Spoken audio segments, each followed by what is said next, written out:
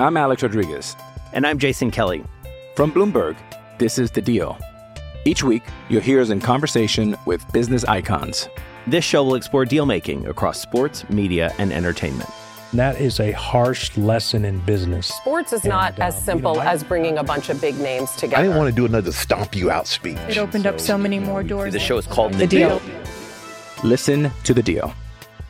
Listen to The Deal on Spotify. Ladies and gentlemen, tonight, the reigning, defending,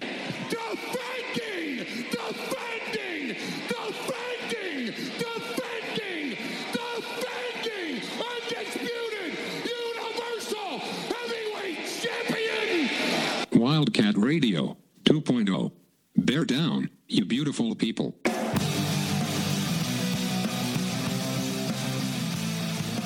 What's up, everybody? This is Wildcat Radio 2.0. I'm Adam Green, he's Brett Barry. And Brett, we kind of thought it might happen last week, or we talked about it last week. We assumed it would be done this week, and it is.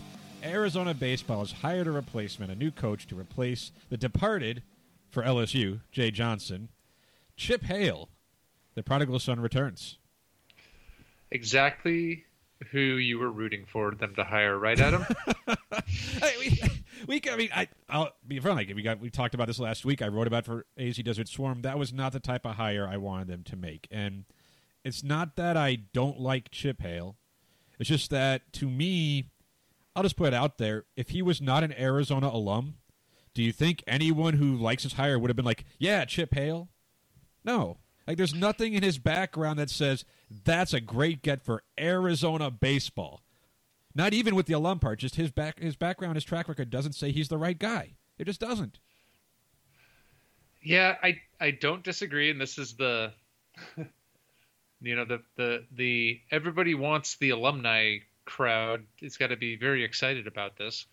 The funny thing is, you said, like, if it wasn't for him being an alumni, would he even be a candidate for this job? Probably not, or at least not a serious one. Which another way of framing it that is kind of interesting is, would any other school consider Chip Hale for their head coaching position in college baseball? Right. I'm not sure they would, because he's relatively old. He's never been a head coach in college.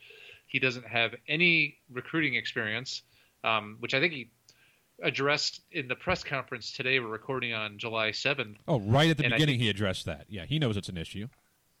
Yeah, it was very clear to me that he and Dave Hickey pay attention to what goes on in the media and on the boards, and then people on Twitter talking about what they want and what candidates are missing and lacking, because he went out and said, yeah, I know what I don't know, and that's recruiting. It's like, that's what you want to hear from your head coach. I don't know recruiting. Well, I will say, word of advice is find someone who loves you as much as Tucson media loves the idea of alumni coming over and taking over programs, coming back and taking over programs. Because, and we've talked about it before, when you hire the hometown hero, there's always that risk, because what if they don't pan out? They're not all Adia Barnes. Sometimes they'll go a pro route. You get a Jeff Hornacek, and you have to fire the hero, the one that everyone loved. Like, that's rough. And we don't know who all Arizona. I guess Wazakowski, they supposedly offered the job to him at Oregon. He has some Arizona background, but he's also been a head coach at Oregon, been very good.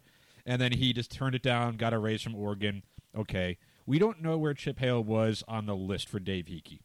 We heard some of the names. Checketts was out there as a name. Like, oh, that would be great. Well, I think the rumor was from the guy Rogers on Twitter, was that Arizona didn't think they wanted to pay him as much as it would have taken to pry him away from UCSB. So was Chip Hale the third choice, the fourth choice, the fifth choice? Like, how far did they go to get to Chip Hale? And, I'm not saying he's going to fail. I respect that he came as yeah, there's things I don't know. I'm smart to know that, like what I don't know, and try to hire guys and surround himself with people who can fix that. Because if Chip Hale comes in as a smart baseball guy, and he knows baseball, right, and he does care about this program probably more than any coach they could have ever hired. That's true. He's going to give it everything he has. But to your point, Brett, like you were saying, it's you don't... The fact that he comes in and says, yep, I don't know recruiting. I'm going to have to learn that and get guys to help me with that. It's this is Arizona baseball, and we talked about it last week. This thing I wrote for AZ Desert Swarm. You'd like to think, and maybe Maybe we were wrong. But you'd like to think that Arizona baseball could get a more turnkey, ready-made coach than the one they just got. Yeah, it fits like a smaller program. Like, oh, let's get the alumni guy to come back, and it's probably Chip Hale's last job before he retires, right? Like, he's not that if he works 5-6 years, maybe last 10 years, and it's great. It's his last job, right? You'd think. So for the crowd that's also nervous about your coaches getting hired away, which I am on the record of saying that I think that is a stupid thing to be afraid of. I don't know. It might happen, and you're left with Chip Hale as your replacement. Well, those are independent things. To be fair, sidebar. Also, Jay Johnson's salary is like literally more than double what we're giving Chip Hale, even with the buyout that we get from Jay Johnson. So it's like everybody that's given Jay Johnson crap. It's like, okay, let me have somebody offer you double the salary and everything you want in a job, and then turn them down because you're just not going to.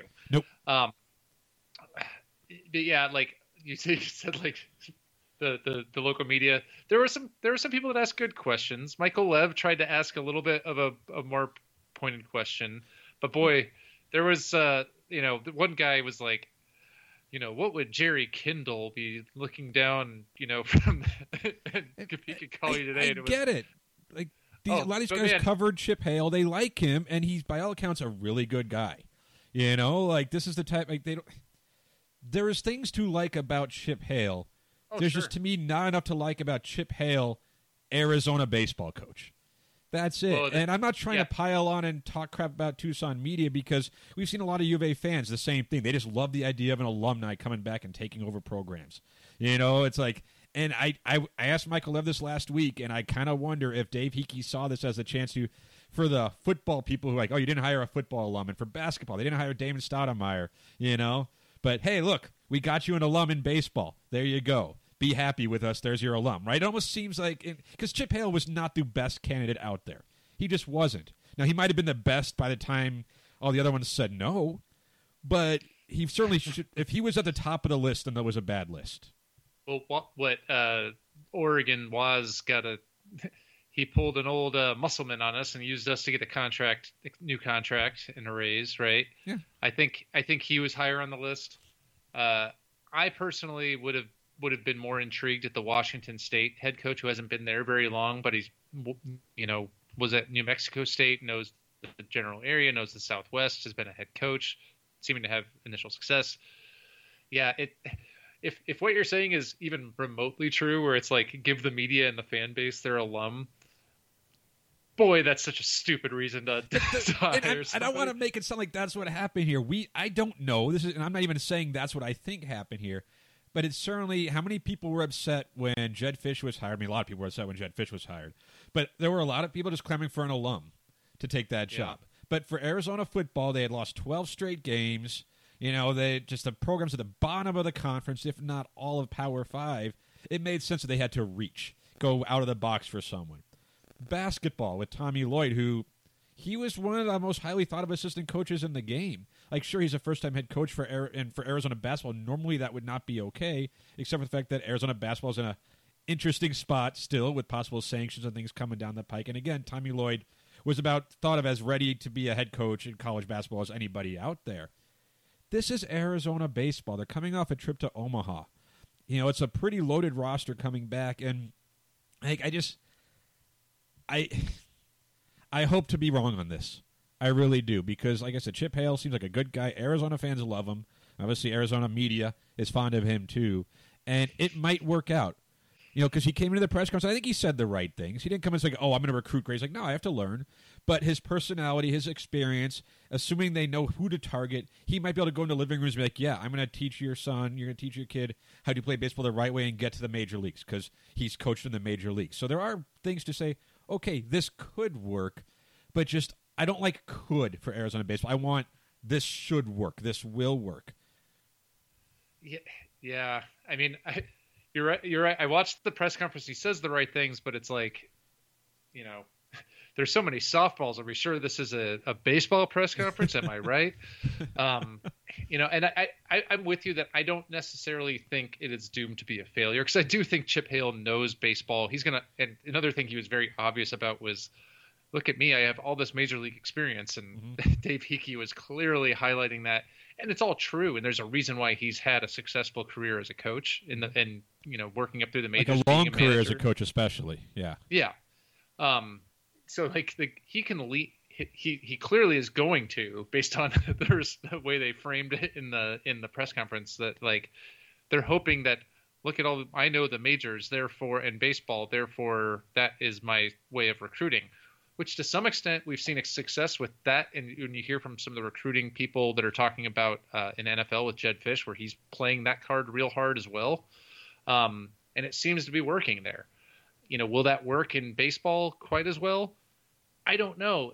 And recruiting in baseball, like we've talked about in the past, is different than in football. They don't have full ride scholarships normally. Is it like 11 and a half scholarships or something like that to give out? Yeah, so there's a lot of partial scholarships. There's a lot of roster management. There's a lot of, one of the things Jay Johnson was great at was convincing guys to not become a pro even after they got drafted, even if they were at U of A, just like, I can help you get more money next year, right? Or if they're coming out of high school, like, I will help get you, be a top 5 round pick instead of round 20 pick, right? Maybe Chip Hale can do that. Maybe he can surround himself with the right people. The program is historically a great program, if not the top tier, not far behind that. But it's I think the right way to frame it is it's at best a curious hire, right? And we'll have a clearer sense, I think.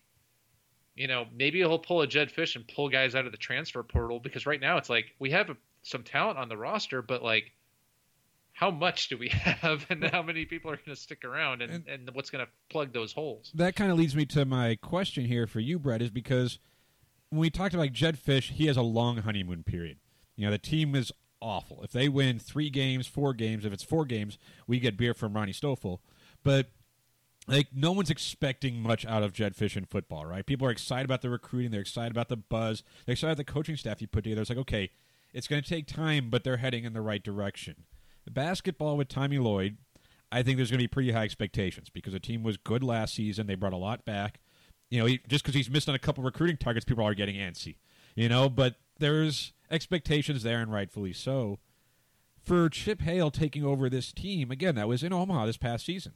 And yes, they've lost some players, some to LSU, some to the draft, and some are in the transfer portal. But what's going to constitute success for Chip Hale in year one? Because, of course, largely this is going to be Jay Johnson's roster.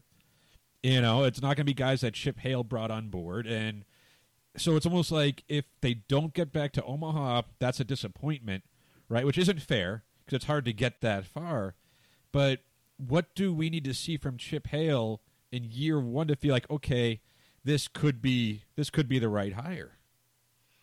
Oh man, that's a hard question to answer, because I think Chip Hale in the baseball program actually has the shortest grace period of the 3 big men's sports that you just mentioned. Yeah. I think Jedd Fisch has a long runway.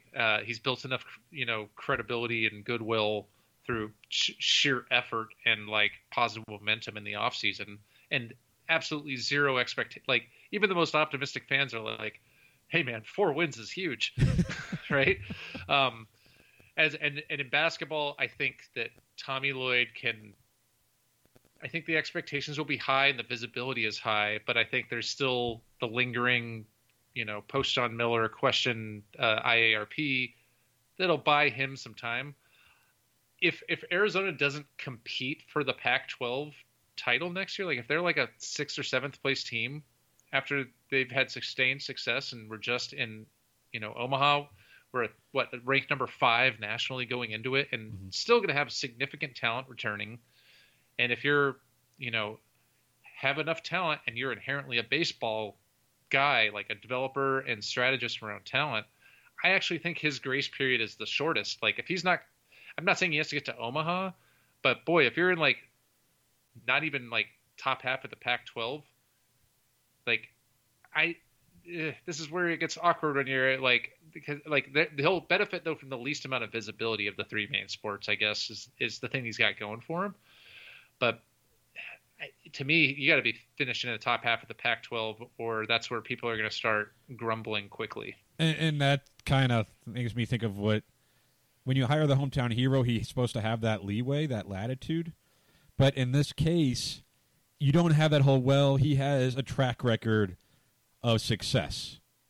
You can't say, okay, they're struggling now, but this guy knows how to bring in talent, knows how to develop talent. Give him a year or two, he'll be fine. That doesn't exist with Chip Hale. And not to say he has a success of being a bad coach either. He hasn't failed as a college baseball coach. And like I said earlier, and he kind of mentioned this, he said, is a dream job. Now, every coach who's taken this job, I think, said it's their dream job. But with Chip Hale's case, I'm pretty sure you can believe that. This is his destination. I think he was asking the press conference if he'd ever kind of looked at this job before. It's come open before. And he's like, well, the last time he was coaching in Major League Baseball. He was a Major League Baseball manager. So wasn't really looking to leave that to come coach U of A. But that he's always wanted to have this job. And I believe that. I do. And I have no doubt if he fails, it's not going to be due to a lack of effort. But just I wish I could look at this hire and say, I am confident this will be successful. And successful isn't necessarily being in Omaha every year. But like Jay Johnson got there twice in 6 years, right? They would have made the tournament last year probably if there was one. They missed it a couple of times. So he wasn't amazing. But you look at that run and say, okay, that is fine. I will take that for Arizona baseball. So for Chip Hale, it doesn't have to be the best in the Pac-12 winning the conference year after year because what was it? They won it this year for the first time in 30 years outright. Yeah. So the expectations aren't that astronomical. It's just maintain what they've had. And Chip Hale said all the right things. He did. He didn't lose the press conference, but the right things he said were all you said. They weren't particularly inspiring. Other than, we want to root for you. We want you to work out here because you're Chip Hale. You love this place. Please do a good job. The only thing that jumped out at me is maybe it could be interpreted as not the right thing he said early on. I think he said, thinking his family is I'm going to be coming home every night. And he was really excited about that. And it's again, if you're trying to recruit, you probably aren't going to be coming home every night. Because the guy owns a house in Tucson. And, I think that's one of the reasons he liked to be the Arizona Diamondbacks manager. It's still in Arizona, close to home. And there's nothing wrong with that. In fact, that's it can be a great thing. But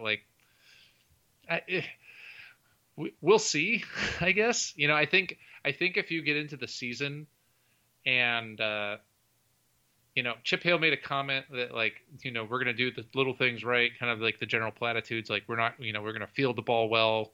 I know error statistics, Arizona baseball was, for as great as they were, I think they were lower half of college baseball. Yeah, they weren't great. Errors. Yeah. But also when you say stuff like that and you're the baseball guy, you have this, old school attention to detail. You're talking about going to be defense.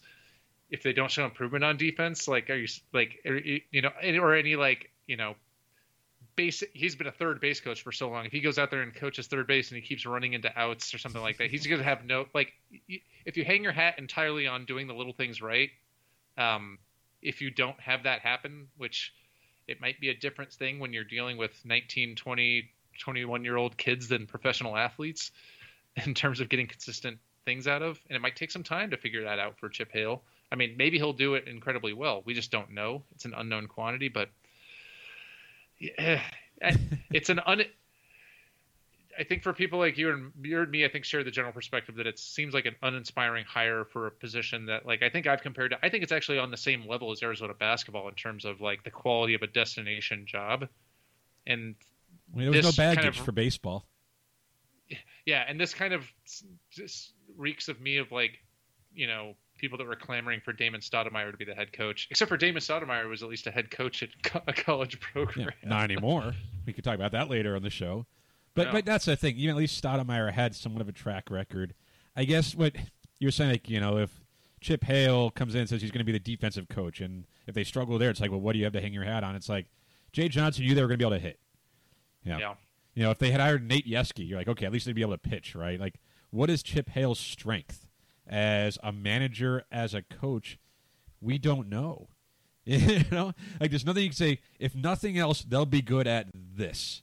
And I like having that. It's was it with Sean Miller? It used to be you knew they were going to play defense. Even if they couldn't shoot the ball straight, they were going to lock you down, which that weaned, a little bit towards the end. Like, that was not always the best, but there were certain things that as a coach you could say, okay, this is what they're good at. If nothing else, and baseball's not that complicated. You hit, you pitch, you field. Like, that's it. And there's not one thing you'd say Chip Hale is a master at, that he's an expert at. Is it motivating players? And I will say this, too, is that of all the sports that are out there, baseball is the most individual. Where if you just have the best players, 1 through 9, you're probably going to win more often than not, which is where recruiting comes in. Like, baseball's not that hard to manage. And there are some people thought maybe Jay Johnson overmanaged at times, getting a little aggressive in certain areas. Like, it's baseball. Batter against the pitcher. If the batter's good, get a hit, and you keep going through the lineup like that. Just same likewise pitching. If your pitching is good, you'll mow through the batting order on the other side. So it's not like Chip Hale has to be a master tactician. And teaching guys fundamentals, teaching them how to improve, like, that could be enough, but you need good players. And that's where it goes back to the recruiting. Like, can he do it? Will this coach, have you already retained Dave Lawn to be the pitching coach? Like, can they bring in talent? Jay Johnson, you said earlier, brought in talent, was able to bring in guys who were drafted. They're like, yeah, we're going to go to college. And fortunately, not everyone entered the transfer portal. Like, that was good. But that's what it's really going to come down to, is can Chip Hale recruit to Arizona, at least at the level that they have been. And if he can, then it'll probably work out. But I do wonder where his Major League experience, like, no one who's growing up now knows Chip Hale played in Major League Baseball. A lot of them probably don't even know he managed the Diamondbacks, 7 years ago or whatever it was. Like, they weren't great. He was a third base coach for Detroit. Cool. He was the bench coach for Washington when they won the World Series. I don't imagine most people know that. So just when he walks into a living room, they're like, yeah, I'm Chip Hale. I played baseball. You did? Like, I'm not trying to knock him, but, like, just that idea of, like, he has that experience. Does he have the clout that comes with that experience? And I just don't, like, we'll find out. We'll find out in the recruiting. By the way, you reminded me of my favorite Dave Hickey quote from the press conference when he was building up Chip Hale's resume, which is a good resume, but he framed it as, and he reached the pinnacle of coaching in baseball by winning and playing a prominent role as a coach on the world champion Nationals. It's like, he wasn't even it's the bench coach, which is, yes, an important role, but it's like, I don't know. He's got a World Series ring, I don't know if you say that it's the pinnacle of coaching to be an assistant coach on a championship pro team. Yeah, I was uneasy when their tweet announcing Chip Hale. The first thing it said was, like, Wildcat legend. I'm like, that's not the first thing that makes you qualified to be the head coach. Like, that should be like, world champion, this record somewhere, Wildcat legend, Chip Hale. But, like, that's not what they did. Like, the biggest selling point for Chip Hale was the fact that he's a Wildcat legend. Like, that's it. That is the number one selling point for him in this job. Doesn't mean he won't end up being successful, but just it is a big risk for a program that should not have had to take one. Yeah, to end this with an optimistic spin, Adam. Please, I'm sorry, everyone. This is how I feel. The Wildcat legend and resident of Tucson, who has been all around the country, maybe has some perspective to be able to convince people why coming to Tucson and playing for Arizona is a good choice, even for those that want to go and play at the next level. And he can just point to that and, hey, yeah, you can go to, Eugene, and if you like all the nice mountains and forests. In Tucson, it doesn't necessarily quite have that at the same level, but I was living here even when I was traveling the country, and it's a reason I picked that. And I don't know. I'm trying to convince myself why it's going to work, Adam. Hey, I hope you're right. I hope your convincing is good enough, and I hope Chip Hale proves me wrong, because we're all rooting for Arizona baseball, regardless of who's coaching them. So, but I talked about some guys, maybe convince them to stay. Over on the football field, there's some guys coming, some guys going. We're going to talk about it after the break. I'm Alex Rodriguez. And I'm Jason Kelly. From Bloomberg, this is The Deal. Each week, you'll hear us in conversation with business icons. This show will explore deal-making across sports, media, and entertainment. That is a harsh lesson in business. Sports is not as simple as bringing a bunch of big names together. I didn't want to do another stomp you out speech. It opened up so many more doors. The show is called The Deal. Listen to The Deal. Listen to The Deal on Spotify.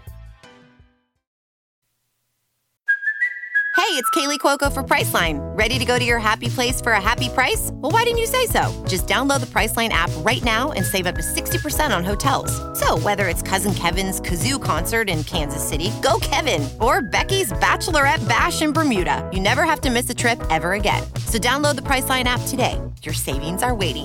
Go to your happy place for a happy price. Go to your happy price, Priceline. Welcome back. It's Wildcat Radio 2.0, and as we talked about before the break, Arizona football, there's been some movement, Brett. There's been some comings, some goings. Where do you want to start? Let's get the bad news out of the way first. All right, the bad news is some of the most recent news. Derek Mourning, who was a freshman last season, played a little bit, one of the more promising linebackers, has entered the transfer portal, and the timing is odd because by the time he did it, chances are he's going to have to sit out a season, whereas he would have entered the portal, I don't know, like a week ago or something. He could have been eligible to play this upcoming season. A guy who was figured to have a role on this defense decided he wants no part of it. Yeah, and Derek Mourning is one of those guys that was relatively low-ranked recruit, but everybody kind of could see the potential there, and he showed flashes playing last season, kind of forced into duty with our linebacker situation, if you can call it a linebacker situation. A linebacker or singular, yeah. Yeah, singular. So I think you're right to point out that the timing is a little bit peculiar unless he has some ability to try to get a waiver, because he missed the deadline for the transfer portal, which maybe indicates there's something going on, not just like not football related. Yeah, or just not. It's not like, oh, I don't like that there's these new guys coming in, and I'm worried they're going to take playing time from me. Maybe that's a part of it. I don't know. And there's a realistic chance he maybe comes back. We've seen that. How many guys on the football team have come back? And I think there's still like 1,000 guys in the transfer portal, and there's no scholarships when people can go anywhere else. Right now because he's not going to be. He wouldn't be counting for anyone for this season, so no one he'd be redshirting. I would assume wherever if he was to leave, but it seems weird. You still have to occupy in the 25-man classes, unless he goes and walks on somewhere. But even then, even if you walked on, I think you're still not eligible because you'd have to redshirt. So it's a bit peculiar. It's obviously not great news to hear, but I think unlike if this had happened last year going into the season, we'd be like, okay, I think you and I are starting linebackers because there's literally nobody there. Yeah. Anthony Pandy's coming back. Isaiah Johnson is still there. Jerry Roberts, Kenny Hebert coming in. Malik Reed. There's some intriguing freshmen that you probably don't want to have to rely on, but between guys like DJ Fryer, Mojo Weirtz, Jabbar Triplett coming back from a torn Achilles, there's enough. Freeberg, who played some last season. There's enough numbers there that you can probably absorb the loss if he does end up leaving permanently, and not just, or assuming he doesn't come back to Arizona out of the portal. But it's still a loss, and you know how I feel about depth in college football, and it seems like we can never quite get it.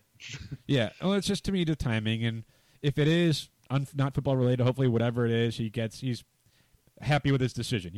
Hoping for the best for the kid.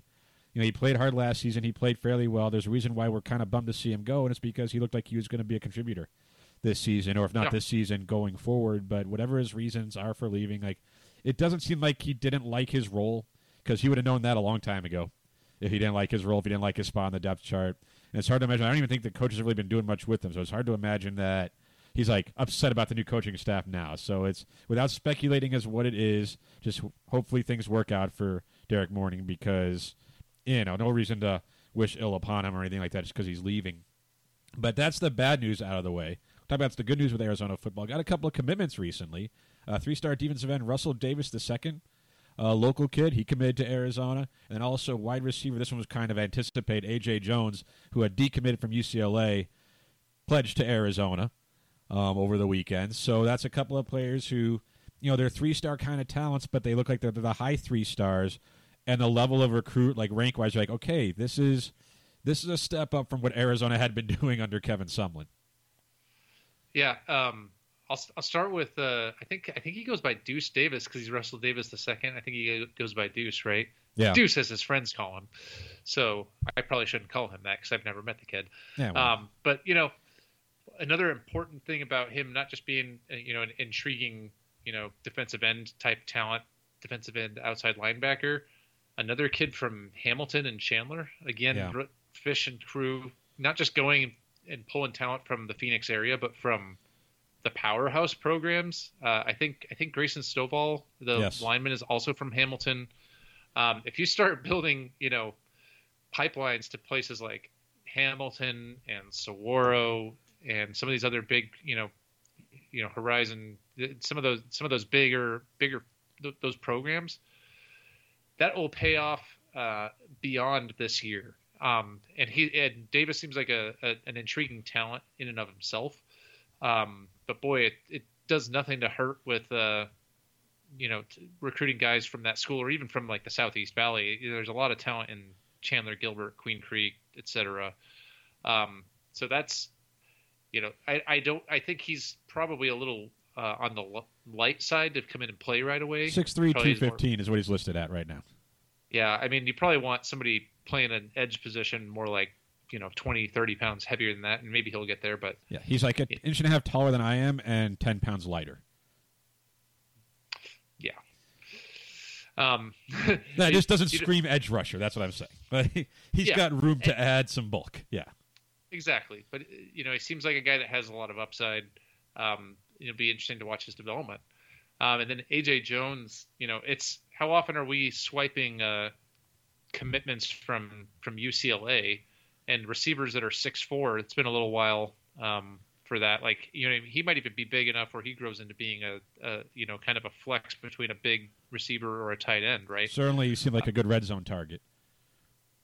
Yeah, the Rich Rod OKG, he does not appear to be. No. And also with A.J. Jones, I think according to 247 Sports, he's now the third highest rated. They have him at number 680 nationally. Arizona now is, if you're in the top 1,000 for those, like the difference between like a high and low 3-star, those are the kind of guys that are your bread and butter if you're Arizona to really build out a roster. And they probably have 7 or 8 of them now. Because he's another one up there. 247 has him behind Jonah Coleman and Kyron Chambers as their third highest, ahead of Noah Fafita, the quarterback, and A.J. Jones. It appears to be, they were all there's a big recruiting event, I think last weekend. And Fafita was basically, there's a lot of evidence that shows that they were kind of working him and A.J. Jones along with the other Servite clan. The three amigos of Juice County fame. And so also A.J. Jones appears to have kind of a relationship with that whole crew, which probably doesn't hurt with some of the positive momentum Arizona's been getting with those guys. Well, you mentioned that. Who is it?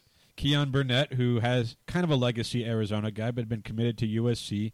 He visited a few weeks ago with the Servite guys, with Fafita, and the receiver McMillan.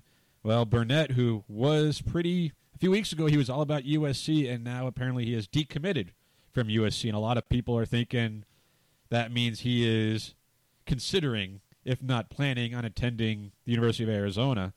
And it does make you wonder if they got Fafita, the quarterback, which they do have. He's committed to Arizona. And they can get Burnett.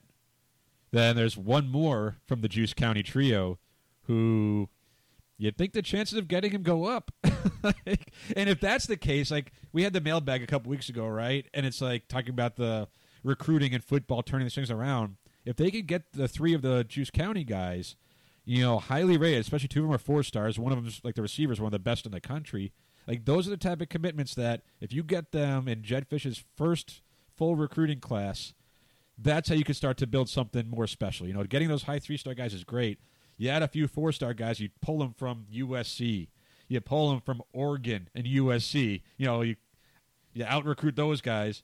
That sends a message that could reverberate through the rest of the West Coast. Well, and if you talk about all these high 3-star and 4-star guys, Fafita himself, if he was like 3 or 4 inches taller, there's no way he's not a 4-star recruit, at least. No, he can play. Right. He can spin it. Yeah, and I don't know if you watched any of the clips. He's got some pretty serious arm strength for a relatively compact frame. Yeah. And he clearly has a rapport with both Burnett and McMillan. I mean, McMillan, the 4-star, borderline 5-star receiver is doing interviews saying that Fifita is his best friend and he thinks he's the best quarterback in the country, and it's like that. Well, that augurs well for Arizona's chances. Yeah. But yeah, it's if you not to get ahead of ourselves, but boy, if you have Jonah Coleman, who's the highest rated recruit as a running back, Fifita, McMillan, Burnett, AJ Jones, like, Jedd Fisch is an offensive guy. You can tell he's what they're buying, what he's selling, or at least they're intrigued by what he's selling and what they can do with an offense. Yeah. Also, Fifita, if they're gonna run a Rams type offense, I can see Fifita being fantastic in that, where there's a lot of like bootleg rollouts where the size is not as much of an issue. And size doesn't have to be an issue. We've seen it with other quarterbacks. You look up the road. The Arizona Cardinals have a short quarterback. And I'm saying Fifita is going to be a Heisman Trophy winner, #1 pick in the draft, but size doesn't have to be an issue. Certain quarterbacks have a skill set and the ability to be effective despite not being 6'4". Like, it is possible. It helps when you have receivers who are in fact 6'4". Indeed. And also, talking about McMillan, just one thing that would be, I don't know if people realize how serious it would be of a deal it would be for Arizona to get him. I was looking at 247's top all-time recruits. Granted, it doesn't necessarily go back to, it goes back, 20 years maybe. He would be the second highest all-time commitment to Arizona. Yeah. Ahead of where Rob Gronkowski was coming out of. And that Gronk guy turned out okay. Yeah, I think he was like 4 all time on their current list, and it's like it's up there with like Mike Bell and who's the corner that was, I think, the highest rated. And then there's still, obviously, until these guys commit to Arizona, they're not Arizona Wildcats. Until they commit, until they commit and then sign and then get to campus, they're not Arizona Wildcats. But that narrative game that you hate so much, but it's basically all Jedd Fisch can win right now, if he is to pull him, even just to, A.J. Jones, like you mentioned before, like, how often does Arizona get a UCLA commit to flip? If Burnett flips, he was at USC. He's a California kid. He was and USC obviously is USC. That says something. And, of course, if McMillan, they can pull him, and it helps to have their quarterback, sure. But they had to convince Fifita, too.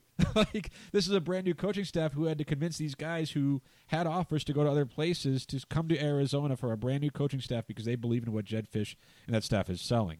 Like, they're absolutely all about it. So we'll see.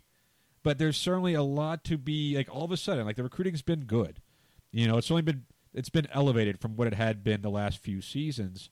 But if they can kind of close on some of these big fish, no pun intended, but like they're out there, and if they can catch some of them, that changes the entire perception. Because it's like you look at AJ Jones, okay, he's got some potential. If they get McMillan, you're like, oh, that guy's a bona fide stud walking on day one. Now, granted, Booby Curry was a similarly highly rated recruit. He hasn't quite panned out yet, but I know McMillan's higher rated, but 4-star guys. But like, so just because they have the rankings doesn't mean they're guaranteed to be studs, but you feel pretty good about Burnett, his size. You'd feel good about McMillan, his size, and their speed combinations. Like, it looks really good if they can do that. Because it's the type of energy, it's the type of momentum that the program hasn't been able to generate recruiting-wise in a long time. Well, I think you hit on it right there at the end, Adam. Like, in recruiting, momentum is a real thing. And like all the words out of the opening, I think, is the event that was last weekend in California where these guys all were. And like all reports are that there's they're getting national attention of like Arizona's like a legit player in these things, and all these players know each other. They're in the 7-on-7 leagues, not just the guys that go to the same high school. They're all talking at these events. They're all talking at 7-on-7 tournaments, or maybe on the same teams. Mm-hmm. They're all working each other in terms of where they think they want to go and what's driving them, and boy, like the Fifita family in general, they're doing work, and he may end up being the most critical recruit of the Jedd Fisch era, no matter what happens in the future, because he might be the linchpin to kind of opening the doors to a lot of these guys and building that momentum. And then when you have that momentum, if you can sustain it, you can actually build on it, and then it makes everything easier going forward for a team that hasn't won in 2 years. Yeah, we'll see. But there is a lot to be excited about there. Not only what they have accomplished so far, but also what could potentially be on the horizon. Not that we're just hopeful, but there's legitimate reason to think that things could take another step forward for the football recruiting. But, Brett, we got one more segment here coming up. Let's take a break, and when we come back, Arizona men's basketball, they're not playing games, but some of their players are still looking good. We'll talk about it. Welcome back, and Brett, like we talked about, Arizona basketball, there's no Arizona basketball games happening. There won't be for another few months, but Arizona does have some players in the FIBA U19 World Cup, and it's kind of fun tracking what they're doing. Umar Ballo, for instance, he hasn't been bad. Had 16 points, 13 rebounds, 4 steals, and 3 blocks. For Mali. Yeah, Mali. And, he's a large man. We've been able to see that. Is he going to be a guy that Arizona particularly relies on this upcoming season? We'll see. He's a project. But you can see the tools. You can see the reason for, okay, if he develops, he could be a really helpful player for this team. Yeah, I mean, he's been – I have the AZ Desert Swarm up where Ballo's been averaging just under 29 minutes a game, getting 10 points per game and 8 rebounds per game, along with 2.8 blocks and 2.5 assists. That's if you get that out of him as a starting center and a big body in the middle of the court with the talent they have around him, that's a win. Yeah. Right. And maybe he can even develop to do something further. But it's definitely a positive sign for he's still a little bit of a raw unknown. So maybe you're seeing some of that rawness translate into some real potential in playing on the world stage. That's probably not that much of a step down from non-con college basketball teams. It's real competition out there. Yeah, and of course, Azuolas Tubelis, who we know is really good. We saw him last year as a freshman for Arizona. He's playing for Lithuania. He's averaging nearly 24 minutes a game, averaging 17 points, 7 rebounds, 2.5 assists, 2.3 steals, more than a block. He has looked every bit. I saw a highlight of his where he did a windmill dunk on a fast break. I'm like, ooh, look at that athleticism. That's a guy who it's hard not to have super high expectations going into next season. Not only because what he did as a freshman, but what we're seeing. He looks like a guy who's going to take that jump from his freshman to his sophomore season. Yeah, I mean, I would even argue that he made the jump freshman season where he was a different player by the end of the season, right? And we didn't get to see what he did in the postseason because of the self-imposed ban. But it's still a good sign that he seems to be taking that and that kind of slope of that progression and continuing it. So I think we're more likely to see the latter half of the season Tubelis and maybe even a more consistent version of that. Mm-hmm. Next year, and maybe that's the leap for him is just the consistency, because he had still had times where he would appear to disappear a little bit, and maybe that's where the biggest leap comes from. But so far, all signs are good through the tournament. Yeah, and same thing for Ben Mathurin, averaging nearly 15 points, 4 rebounds, 2 assists, shooting 45.5% from the field, 38% from 3. He's another one of those guys where Arizona, they're glad he came back. And you're hoping that he takes that jump too, because he has clear NBA potential. And if he gets closer to reaching it as an Arizona Wildcat, this team becomes exponentially more dangerous. And not that we're watching these games. I don't think you've been watching the FIBA U19 games, but just to see what Arizona's players are doing. Some of the guys who, not Ballo, for instance, but especially Tubelis and Mathurin, these are players that are going to be starters for Arizona. They're going to be relied on in Tommy Lloyd's offense in his first year. And the whole theory is that if they take that jump from freshman to sophomore year, how much better will they be? And showing it in the U19, that doesn't mean they're going to do it in college basketball. But it provides a little more evidence that, hey, these guys could. They're on the way to being those types of players. And if they do make good on that potential, they do take that step forward, this team could be a lot better than people are thinking. Yeah, I mean, no two players are going to dictate both the floor and the ceiling for next year's Wildcats more than Tubelis and Mathurin, and it's not particularly close. I think the next highest is maybe Kirk Caruso and Dalen Terry. So, yeah. But these two guys are the guys that have the star potential and the people that can really be a difference maker.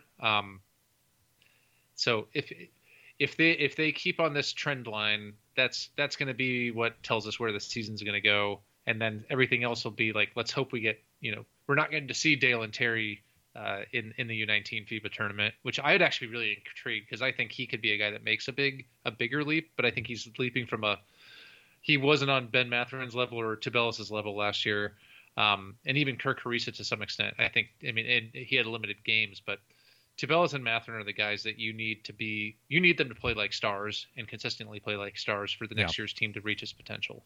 And if they do, next year's team is going to be really good. Speaking of, before we wrap up here, reaching potential, DeAndre Ayton with the Suns. Whoo, boy.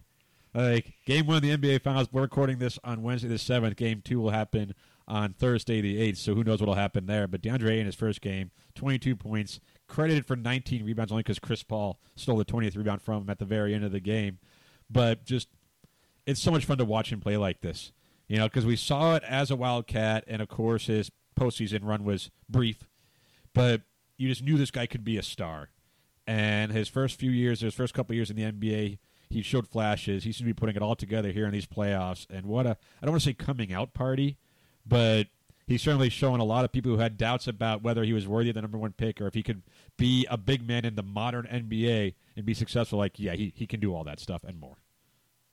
But what if he dunked more, Adam? Yeah, that's the question. Does he dunk enough for people to be satisfied? I don't know. But you see some of the stuff he does. I was watching the game 1. I was talking to my wife. It's there are some was wow, maybe he could have dunked that, but also the dexterity it takes to have some of these layups through traffic where, some players will just try to dunk on everybody. That's fine.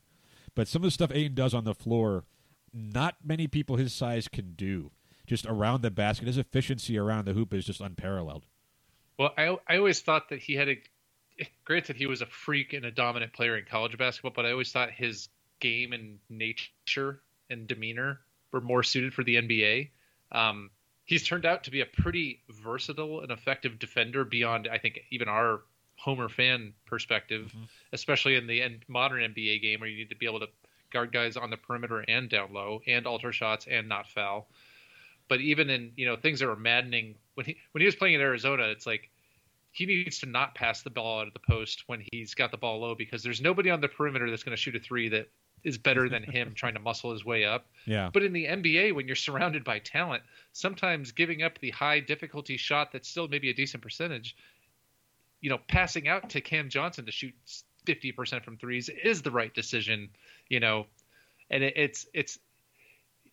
it's where his unselfishness, and he has always had a relatively high basketball IQ in the sense of if he was surrounded by that talent, it optimizes his approach and mentality and unselfishness.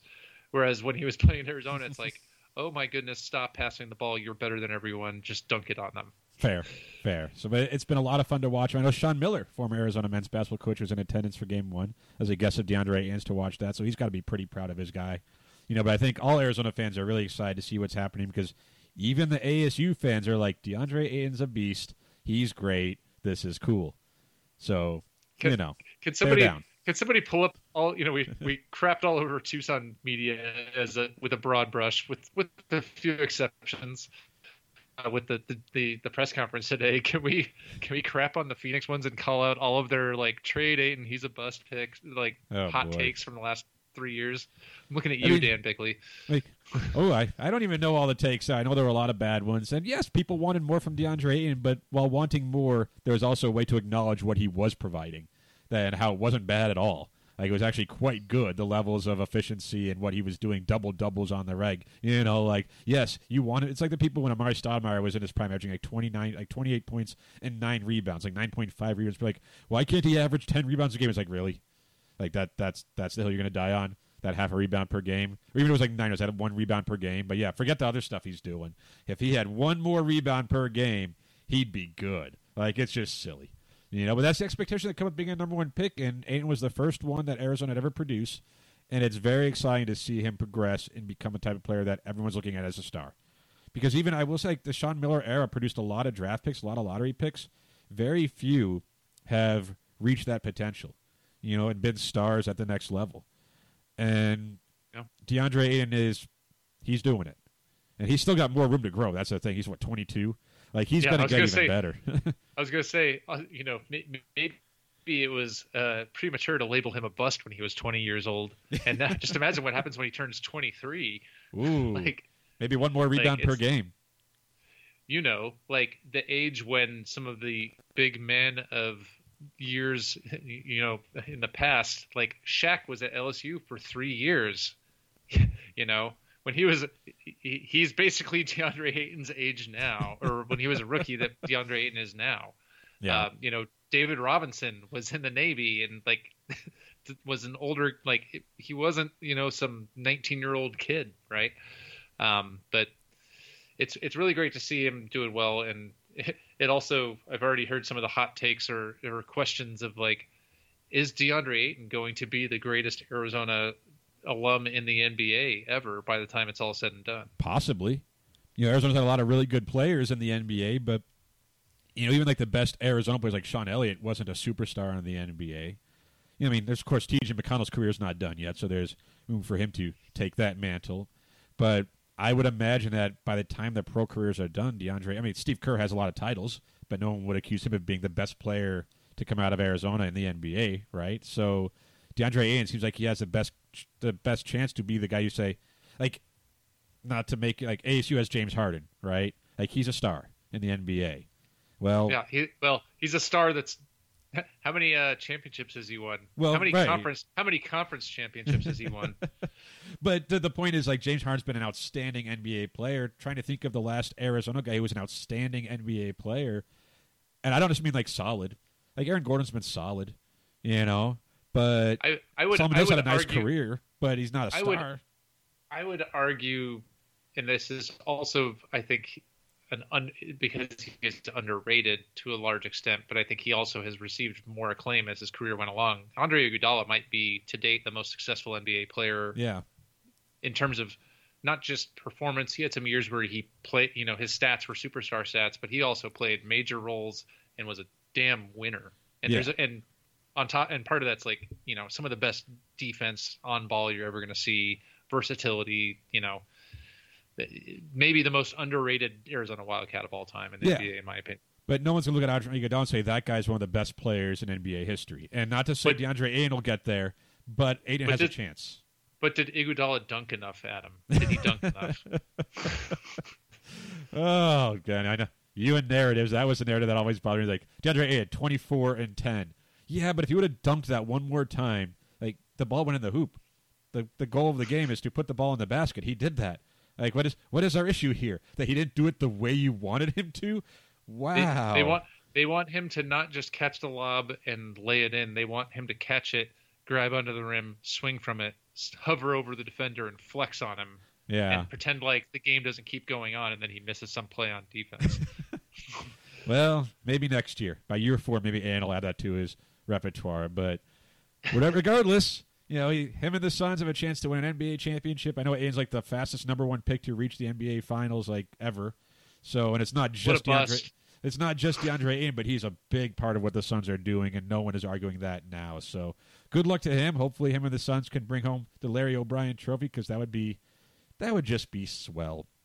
But otherwise, I appreciate you listening to Wildcat Radio 2.0. Of course, you can find us on iTunes, Spotify, all those places you get podcasts. Make sure you subscribe to the Wildcat Radio 2.0. Make sure you rate us. Leave a review. We appreciate that. Follow us on Twitter at Wildcat Radio AZ. We'll probably send out a mailbag sometime soon. Of course, we have a lot of other content planned as the off-seasons commence, because I'd like to think Arizona's done with coaching searches for a while. Knock on wood.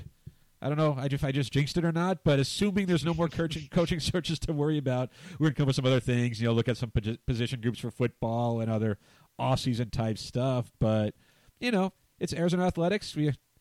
I don't know if we fear what's around the corner, but we know something could always happen. You'd think we'd be out of coaching changes unless we've literally, lapped ourselves and somebody we hired before they even coach a game leaves or gets fired. Yeah, so hopefully that doesn't happen, but if it does, we'll certainly talk about it. But whatever does happen, we'll catch up with you next week. And until then, remember to bear down. Bear down.